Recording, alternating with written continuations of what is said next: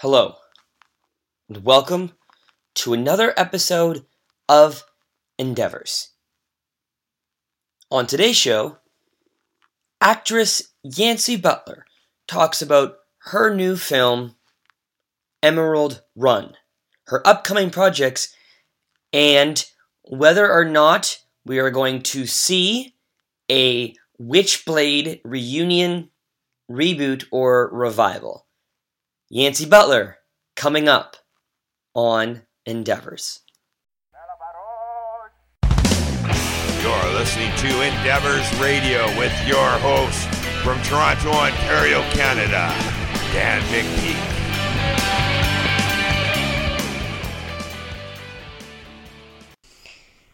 It's not easy being a second-generation performer. Just ask Yancy Butler.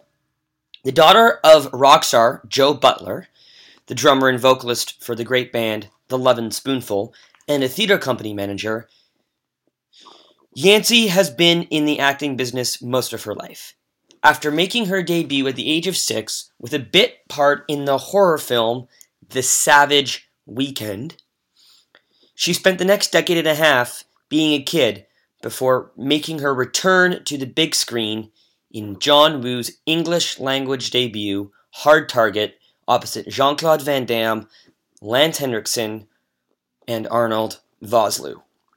From there, Butler worked with a veritable who's who of Hollywood, including Wesley Snipes and Gary Busey in Drop Zone, Jennifer Beals, Patrick Stewart, and Campbell Scott in the musical film Let It Be Me, Julie Delpy, Michael York, Patrick Dempsey, Daniel Baldwin, and previous Endeavors guest Mink Stoll in The Treat, Laura Flynn Boyle in the spoof Hansel and Gretel Get Baked, and as the mother of Christopher Mintz-Plasse in perhaps her most well-known film role in Kick-Ass and Kick-Ass 2, which also starred Aaron Taylor-Johnson and Chloe Moretz. In addition, she has appeared in numerous television shows, including 2 Dick Wolf series, Law & Order and South Beach. She also appeared in the soap opera As the World Turns, and more recent shows such as The Mentalist and Wolfsbane. She has also had 2 series regular roles in Brooklyn South, where she co-starred with Titus Welliver, Dylan Walsh, John Tenney, Michael DeLuise, and Richard T. Jones, and perhaps her most well-known role to date as Detective Sarah Pizzini in the cult TV series Witchblade, which just celebrated its 20th anniversary. It is through her connections in Witchblade that she was cast in her latest role in the indie dark comedy Emerald Run opposite David Chokachi, Michael Pare, and newcomer Marilisa Caruso, who co-wrote the film with her father, Anthony. The film is directed by Eric Etabare and hits theaters February 21st.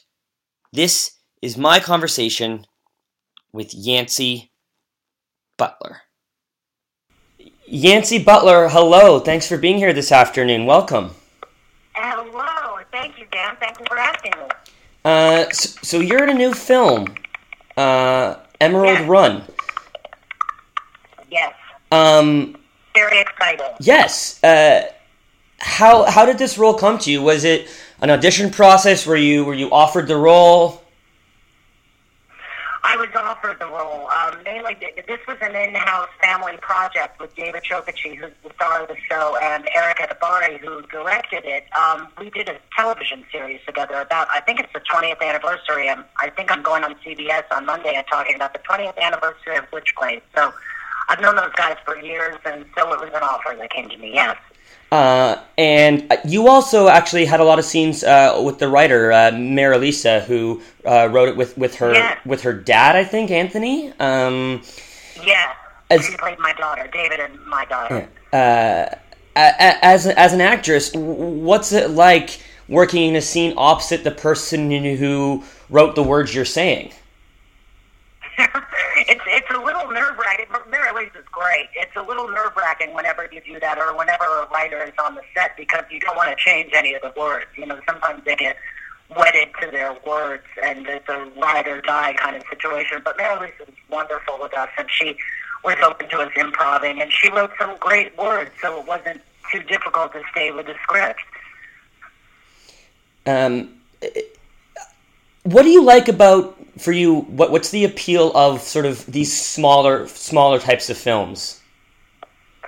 I love doing independent films, and I think that this is a prime example of independent filmmaking at its best. We got Michael Pare and Chris Mulkey on board.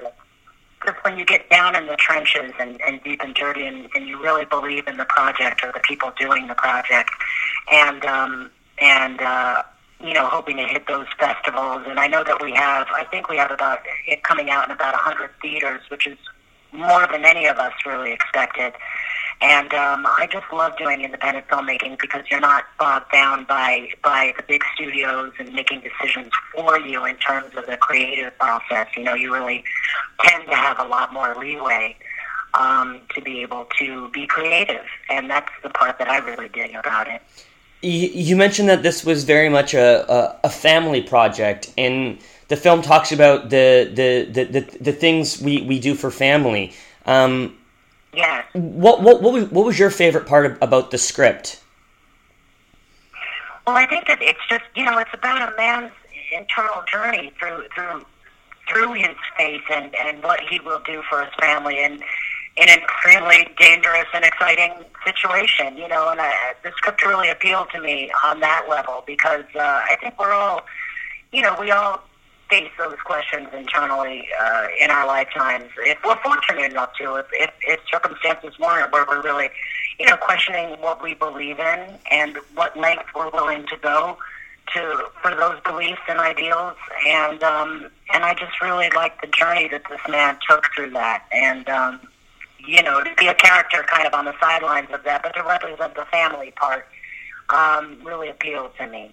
You play the role of Anna, who's the wife and mother in the film. Yeah. How would you describe her? What was there any part of her that you could relate to?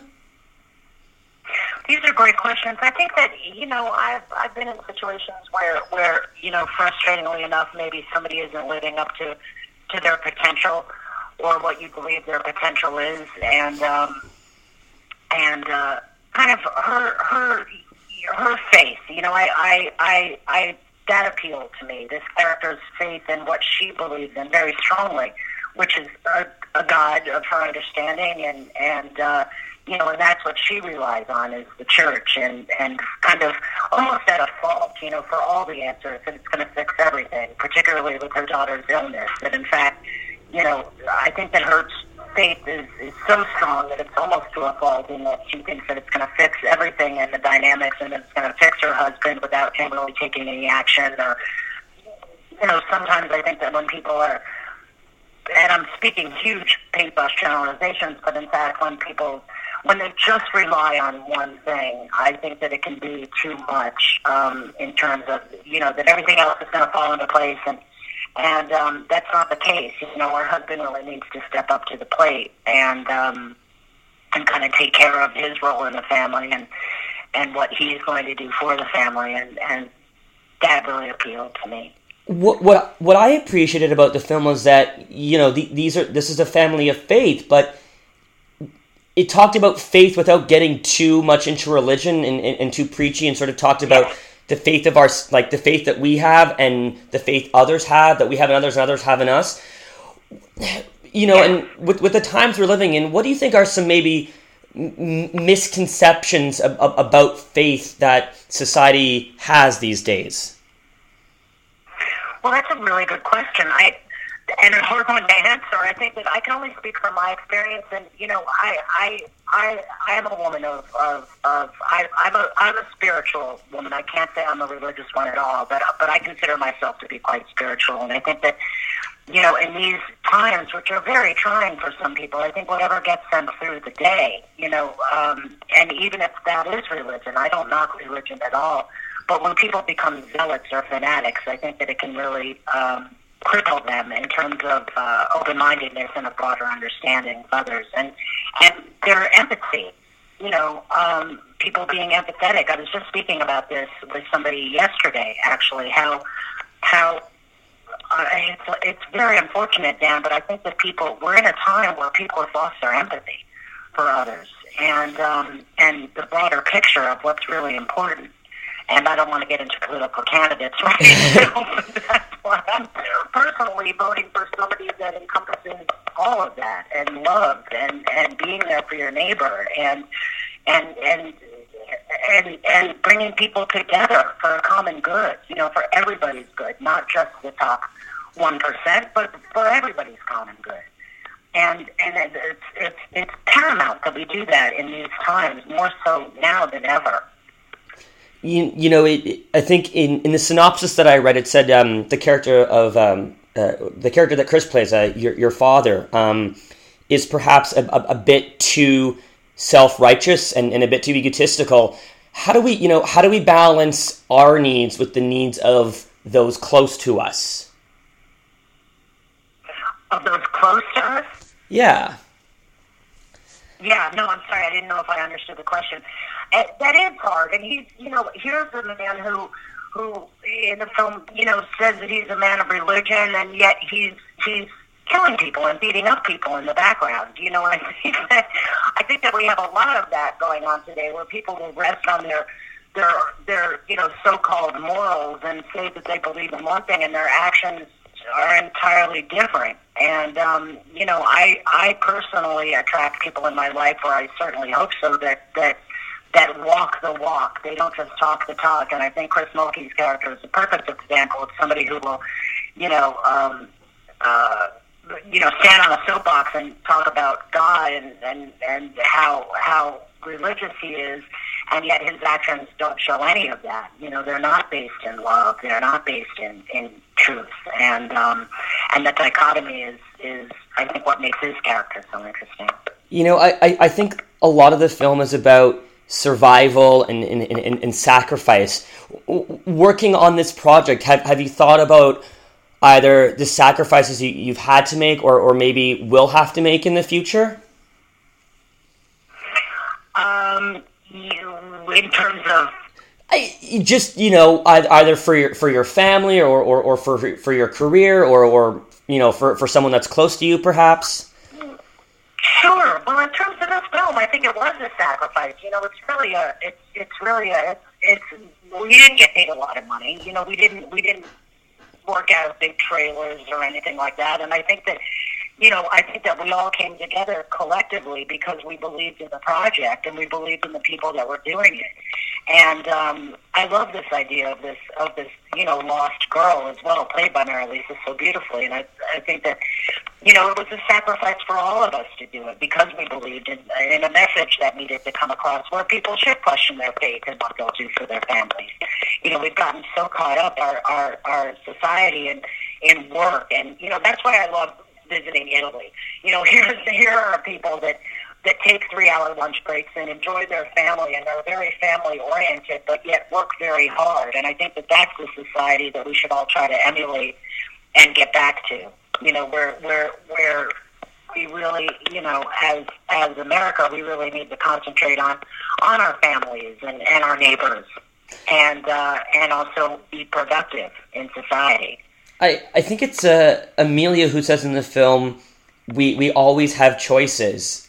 And at the end of the day, John does what he does out of love for his family.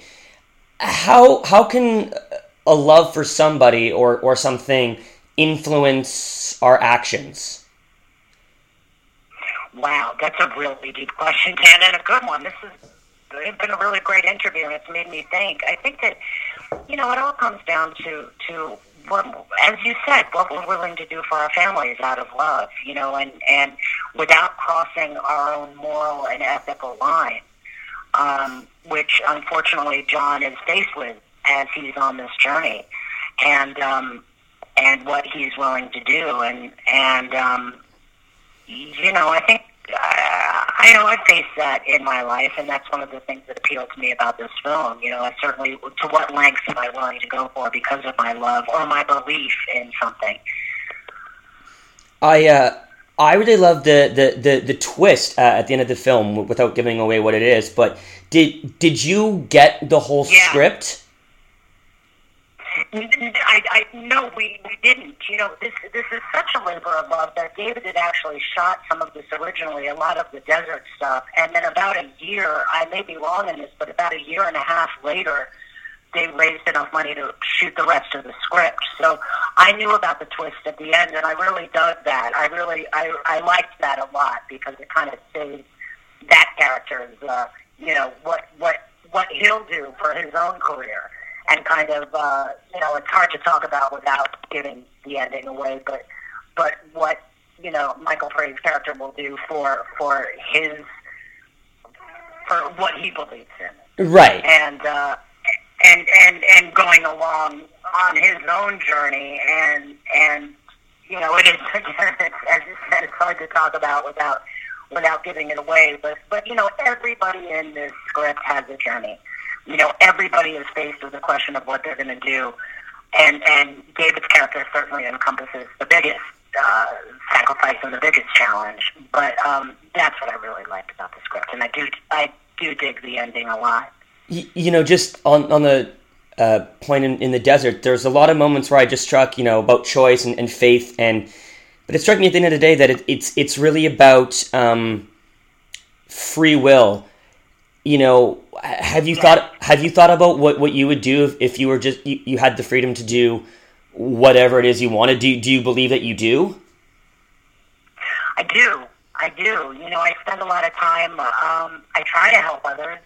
I mean, I'm right now. I might as well take this forum to talk about it. I'm on a committee, an awards committee, where it's called.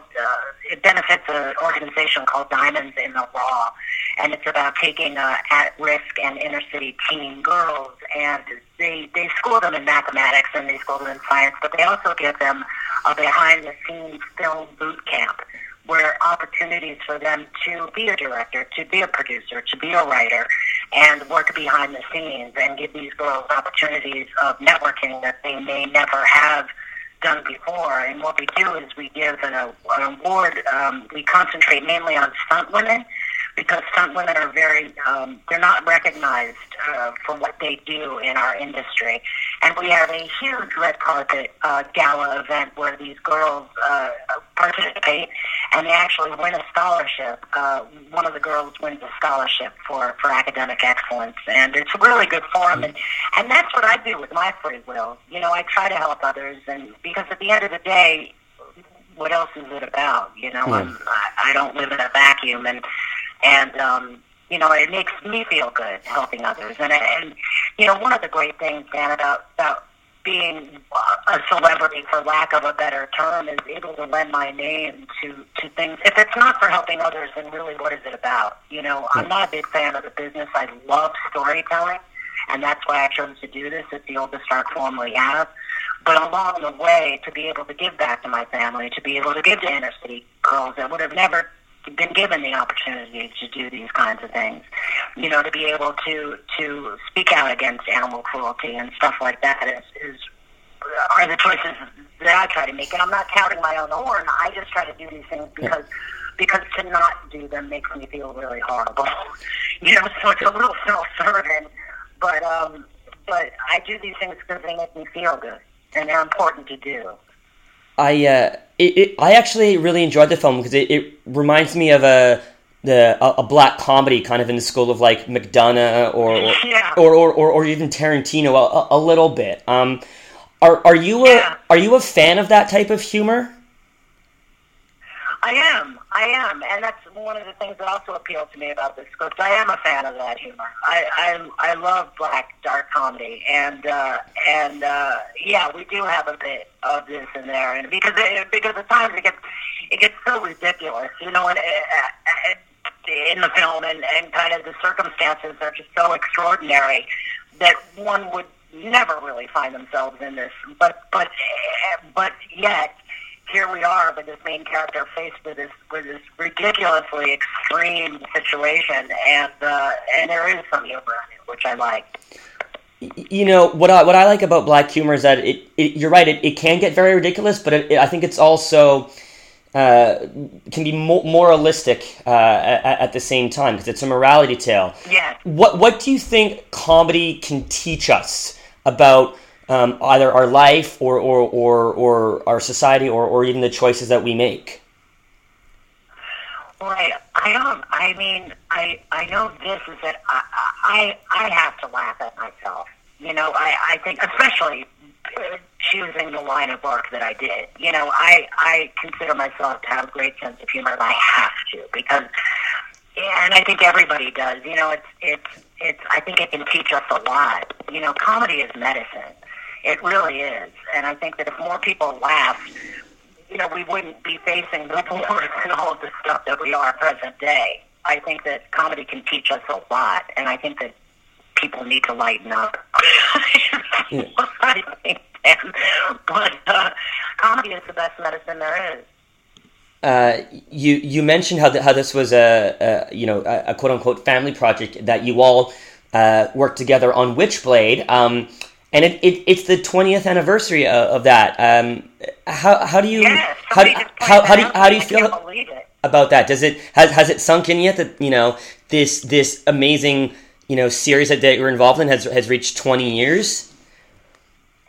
It's crazy. It makes me feel old. But in actress dog years, I'm 83,005 years old anyway. But no, it feels great. You know, the fact that I still remain close with, you know, we were a family on that show. You have to be when you're doing a television series and working 18, 19 hours a day. And we just became so close, and that's why I would do anything for those guys, and vice versa, you know. And I love it. Somebody pointed out that it's the 20th anniversary, and I couldn't believe it. Time really flies. You know, it really does.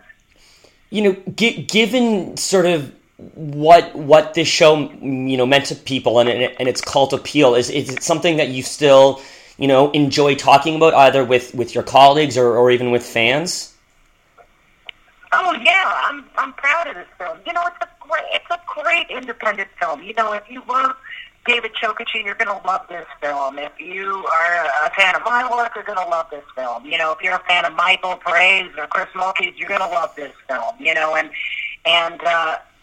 I'm sure Mary Elise is going to get a couple of fans now under her belt, you know, and I'm very excited for her. You know, I think this is an amazing first project for her and her dad, Anthony Caruso, and they did a phenomenal job. You know, making a film is not easy. People think it's all, you know, glamour and stand over here, and it's a collective effort. It's a lot of things. You know, I'm just the visual part of a huge wheel in called production, and a lot of things go into it. And Eric Edabari did an amazing job directing this film, and I'm proud of it. I really am. You know, given the penchant for remakes and reboots these days, has there been any talk of a Witchblade revival? Not yet, Dan, but not a bad. A Witchblade revival. There's been talk about that. Yes, there has. That's all I can say about that. But we're all down. We're all game, and we're all in. We would love it. We would love it. Why do you think there are so many remakes of older things these days? Because they're so good, you know, and sometimes it's a hit or miss for them, Dan. I don't know about you, but often I wish they hadn't remade something. You know what I mean? Because it's so originally good. You know, films that you know came out. I mean, I'm a huge fan of older films, and I'm talking about like in the 60s and 70s, and even, I mean, I'm a Hitchcock fan, so I dig all sorts of. My taste is quite eclectic, but sometimes I hope that they wouldn't remake the film because it's so good in its original form. But I think, you know, people, because they're not creative, you know, they run out of ideas. And there are only so many stories you can really tell. Who was it, Shakespeare, that said there are only 100 stories you can really tell? You know, you extrapolate from every single one, and I don't know why people do it. Sometimes it can be great, you know, but sometimes it's unfortunate. You know, speaking of sequels, has there been any discussion on whether there's going to be a third Kick-Ass film? Oh, you know what? I don't know. I wouldn't be in it because I die in the first couple of scenes of Kick-Ass 2, but that I don't know, but it would be interesting. I wouldn't be surprised. You actually have a lot of cool projects coming up. A couple that stuck out to me were Dem Banger. I'm hoping I'm pronouncing that right. And yes, Dem Banger. We just made it into the South by Southwest Festival down in Austin, Texas. So we're very proud about that. Wow, how do you have you been to that festival before? I haven't personally. I hear it's a blast, and I hear it's a great festival. It's highly coveted, and I'm very proud of John Barodato and Brian Fraser, who produced and directed it, from doing that film. It's a really great film. I'm very proud of that film. It's a horror film, and which seems to be the genre. I also have a film called Severed Silence coming out, which is another horror film. People are making horror films. People watch them, and I'm very proud of that film as well. It's interesting you mentioned that because there's definitely, I've noticed in the last, I guess, 10 years or so, there's been a bit of a horror revival in terms, and just in terms of the style and the type. And also, horror fans are some of the most tight-knit and intelligent group of people. Are you a fan of horror at all? You know what? I wasn't originally. I get scared pretty easily. I have to admit. But since I've been in the business and I know how they make those films, I've become more of a fan. And I love things like Hereditary, and I love films like that and scary films like that more than blood and gore and guts. I love mental twists, scary, more than the actual, Friday the 13th films or the like. What do you think and it seems like every actor at one point in their career makes, one or two horror films. Why is it become such a rite of passage, do you think? That's well put. I don't know. I haven't done a lot of horror films in my career, and it just so happened that I did two of them back to back, both of which are very fine films. And I don't know what it is. I think, as you said, the horror fans, they're out there. They love this stuff, and I think more people are infiltrating that fan base. They just love to be on the edge of their seats and love to be moved that way. And I've become one of them. I have to admit, I've definitely become one of them. And I think that more and more actors are doing horror films because they're popular. I think like dark comedy, horror films can be very moralistic and can teach us things. Yes. What do you think it is about that genre that allows filmmakers to do that as opposed to, a straight drama or an adventure film, to say? Maybe they feel they could be more creative doing a horror film, which you kind of can be, certainly if it's based in fantasy, and mythical stuff, as is Severed Silence is has to do with the spirits and stuff like that you have the license possibly to take it to that next level and be more creative on that plane. And that's my guess. And I know there's two other projects I think I read about. One is called Diary of a Lunatic. Yes, Diary of a Lunatic is a fantastic television series. I think it's going to be out on Amazon Prime. We're not quite sure yet, but I just did a guest lead I love doing guest leads on television shows, but I just did a guest lead as a very fun, evil character in that project. And The Last Call in the Doghouse is another David Chokachi film and me. We're like the modern day. I can't liken us to Tracy and Hepburn, but we're certainly working together a lot. And David and I did this great film called The Last Call in the Doghouse, which is about a bar that actually only comes to life when people need it. It's loosely based. There's a play called Brigadoon about a village that only comes to life every 100 or so years, and this is about a bar that comes to life because this man needs it. He needs that comfort. He needs that community around him. And it's a really creative, fantastic indie film that I'm really quite proud of. I'd say a Broadway star in it, and David plays my husband, and he emulates God, actually. And My Name is Mary. It's a very interesting film. That's just in its infancy, though. We just finished shooting that in December. You mentioned your new TV series, which is on Amazon, and it seems like we're in a new golden age of television, so to speak. Yeah. What do you attribute that to? What do you like about television today, and how do you compare it to maybe 20 years ago? The pendulum has swung so much in terms of what's been on television, and there's so many channels now, Dan, that it's insane. I mean, and people have really gotten creative. It's not just the formulaic, teaser where, let's take, for instance, the crime show, where a crime happens, the bulk of the show is them solving it, and the teaser at the end is a funny kind of cap as to how they solve this crime. People are really pushing the envelope with more and more television. It's gotten extremely creative, and I'm a huge fan. I mean, there's so many good shows out there, and Netflix is doing amazing stuff as well. That shows like The Sinner, and of course I'm drawing a blank on other shows that I like, but they've really gotten a creative license.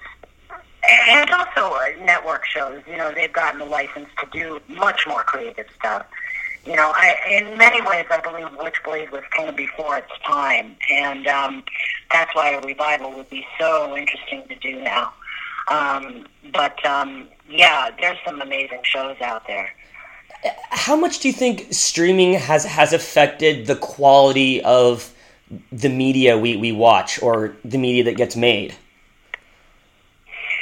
It's hard to say. I mean, people are so inundated in their daily lives with choices on what to watch, and streaming is hard because from a pocketbook standpoint, we don't get paid for streaming. We get residuals based on work that's aired, through the media. But when it's streaming and stuff, producers, they're not getting their due in terms of, it's just the same with music. People are getting ripped off, and so it's hard to really say. And I know I didn't really answer your question, but yeah, no. One other film that I wanted to mention that you have upcoming, I believe it's called Me and McGee.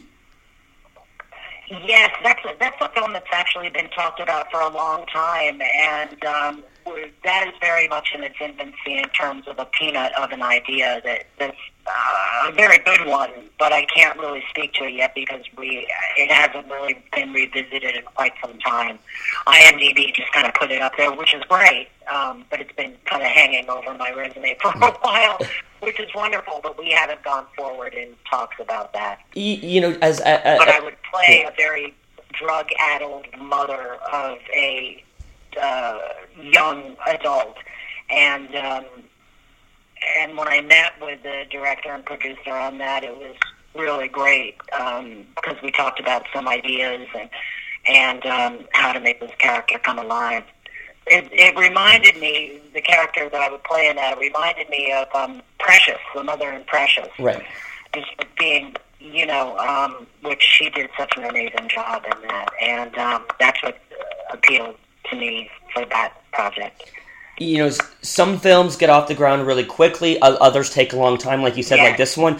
What makes you, stick with a project all that time? Believing in it, believing in its message, believing that it can reach people. As I said, I'm in this business to storytell, and there's nothing at the end of the day than feeling like I've moved somebody, whether it be in fear, whether it be laughing, whether it be to make them cry, whether it be just entertaining. That's what makes me stay with the project, is if I believe in the project and I believe in the people that are doing it. I know you started in this business when you were quite young. How were you able to ride the stormy transition that affects so many child performers? My parents had always said to me, because my dad he's with a band, 11 Spoonful. He still is, and he's a rock and roller to this day. And my mom was a company manager at Broadway shows, and they made it very clear that I was to go to college, and then I could decide what I wanted to do. And I did. I went to college, and I was deemed a scholar and did academics, and then I decided to do this. Anyway, I still don't know what I want to do when I grow up, Dan, but hopefully I'll figure it out at some point. But it's been a great ride. Actors always say that they never want their kids to get into the same business as they did, but you're I believe third generation. I read. Yes, and they didn't want me to get into business. It was the one family business that they didn't want me to get into. I mean, they're very proud of me, obviously, now, but yeah, they wanted something that was, going to be more steady and more assured, and but it's worked out, thank goodness. What was it like having a rock star for a father? It's pretty wild. He's 77 years old, and he's still rocking and rolling up on stage. And Tony, he works more than I do. It was a trip. It was great. I wish I had his voice and that I could sing. He's remarkable, and just his stories about all these people and giving our apartment to John Lennon and Yoko Ono when I was a kid, and it's wild. It's really wild. He was, it was a big band, and he's in the Rock and Roll Hall of Fame, and he's actually playing a concert out here at the end of February, so I get to see him because I'm in LA, and it'll be really great. You've worked with a lot of great people over the years. I wanted to ask you about what it was like working with Jean-Claude Van Damme, and if you have any favorite memories of that. Oh, it was great. Jean-Claude is a gentleman. He's European, so he was. I used to take my mom with me on shows. She was kind of my momager. I had a manager, but she was, she had the knowledge of working, behind the scenes, and she's my mom. So anybody that holds open the door for my mother and treats her with respect is okay in my book. We had a very good time working on that film. In terms of projects or specific type of a film that you still want to make, what's left for you on your so-called storytelling bucket list? For my career, or just yeah, like, I don't know, what type of role would you like to play, or what type of film would you like to... I think I'm ready to do another television show, for sure. I want to get back into television, and that's my next move, is to be part of an ensemble in a television show. I think would be really great. Filming for a film and a TV series is very different. What do you like about the long but regularness of TV?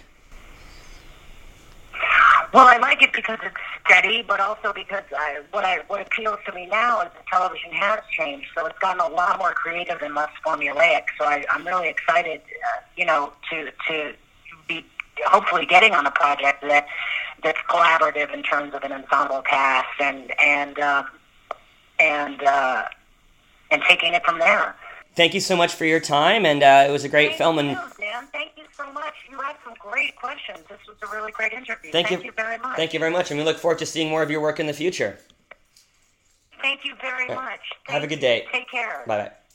Bye. That was my conversation with actress Yancy Butler. Just a programming note, next week there will be 3 shows. As much as I would love to do as much content as possible, I don't necessarily plan on 3 shows becoming a regular thing. It will still most likely be 2 shows a week. However, I have done a couple of interviews in the last couple weeks that are more timely than interviews normally are, and it just so happens that they all coincide and come to a head next week with, releases being on Friday the 21st and Sunday the 23rd. So just be advised that it will probably be Wednesday, Friday, and Sunday next week. As always, for all our back catalog episodes, you can visit endeavorsmedia.com. And be sure to check out Endeavors on Apple, Google, Spotify, and Anchor. And very shortly, I will be updating the Patreon page for fundraising, and that will be at patreon.com/endeavors. Also, be sure to follow us on Facebook at facebook.com/endeavors, and I now have an Instagram page at Endeavors Radio. My thanks to Yancy Butler this week, and thanks to you all for tuning in, and I will catch you next time. Bye for now.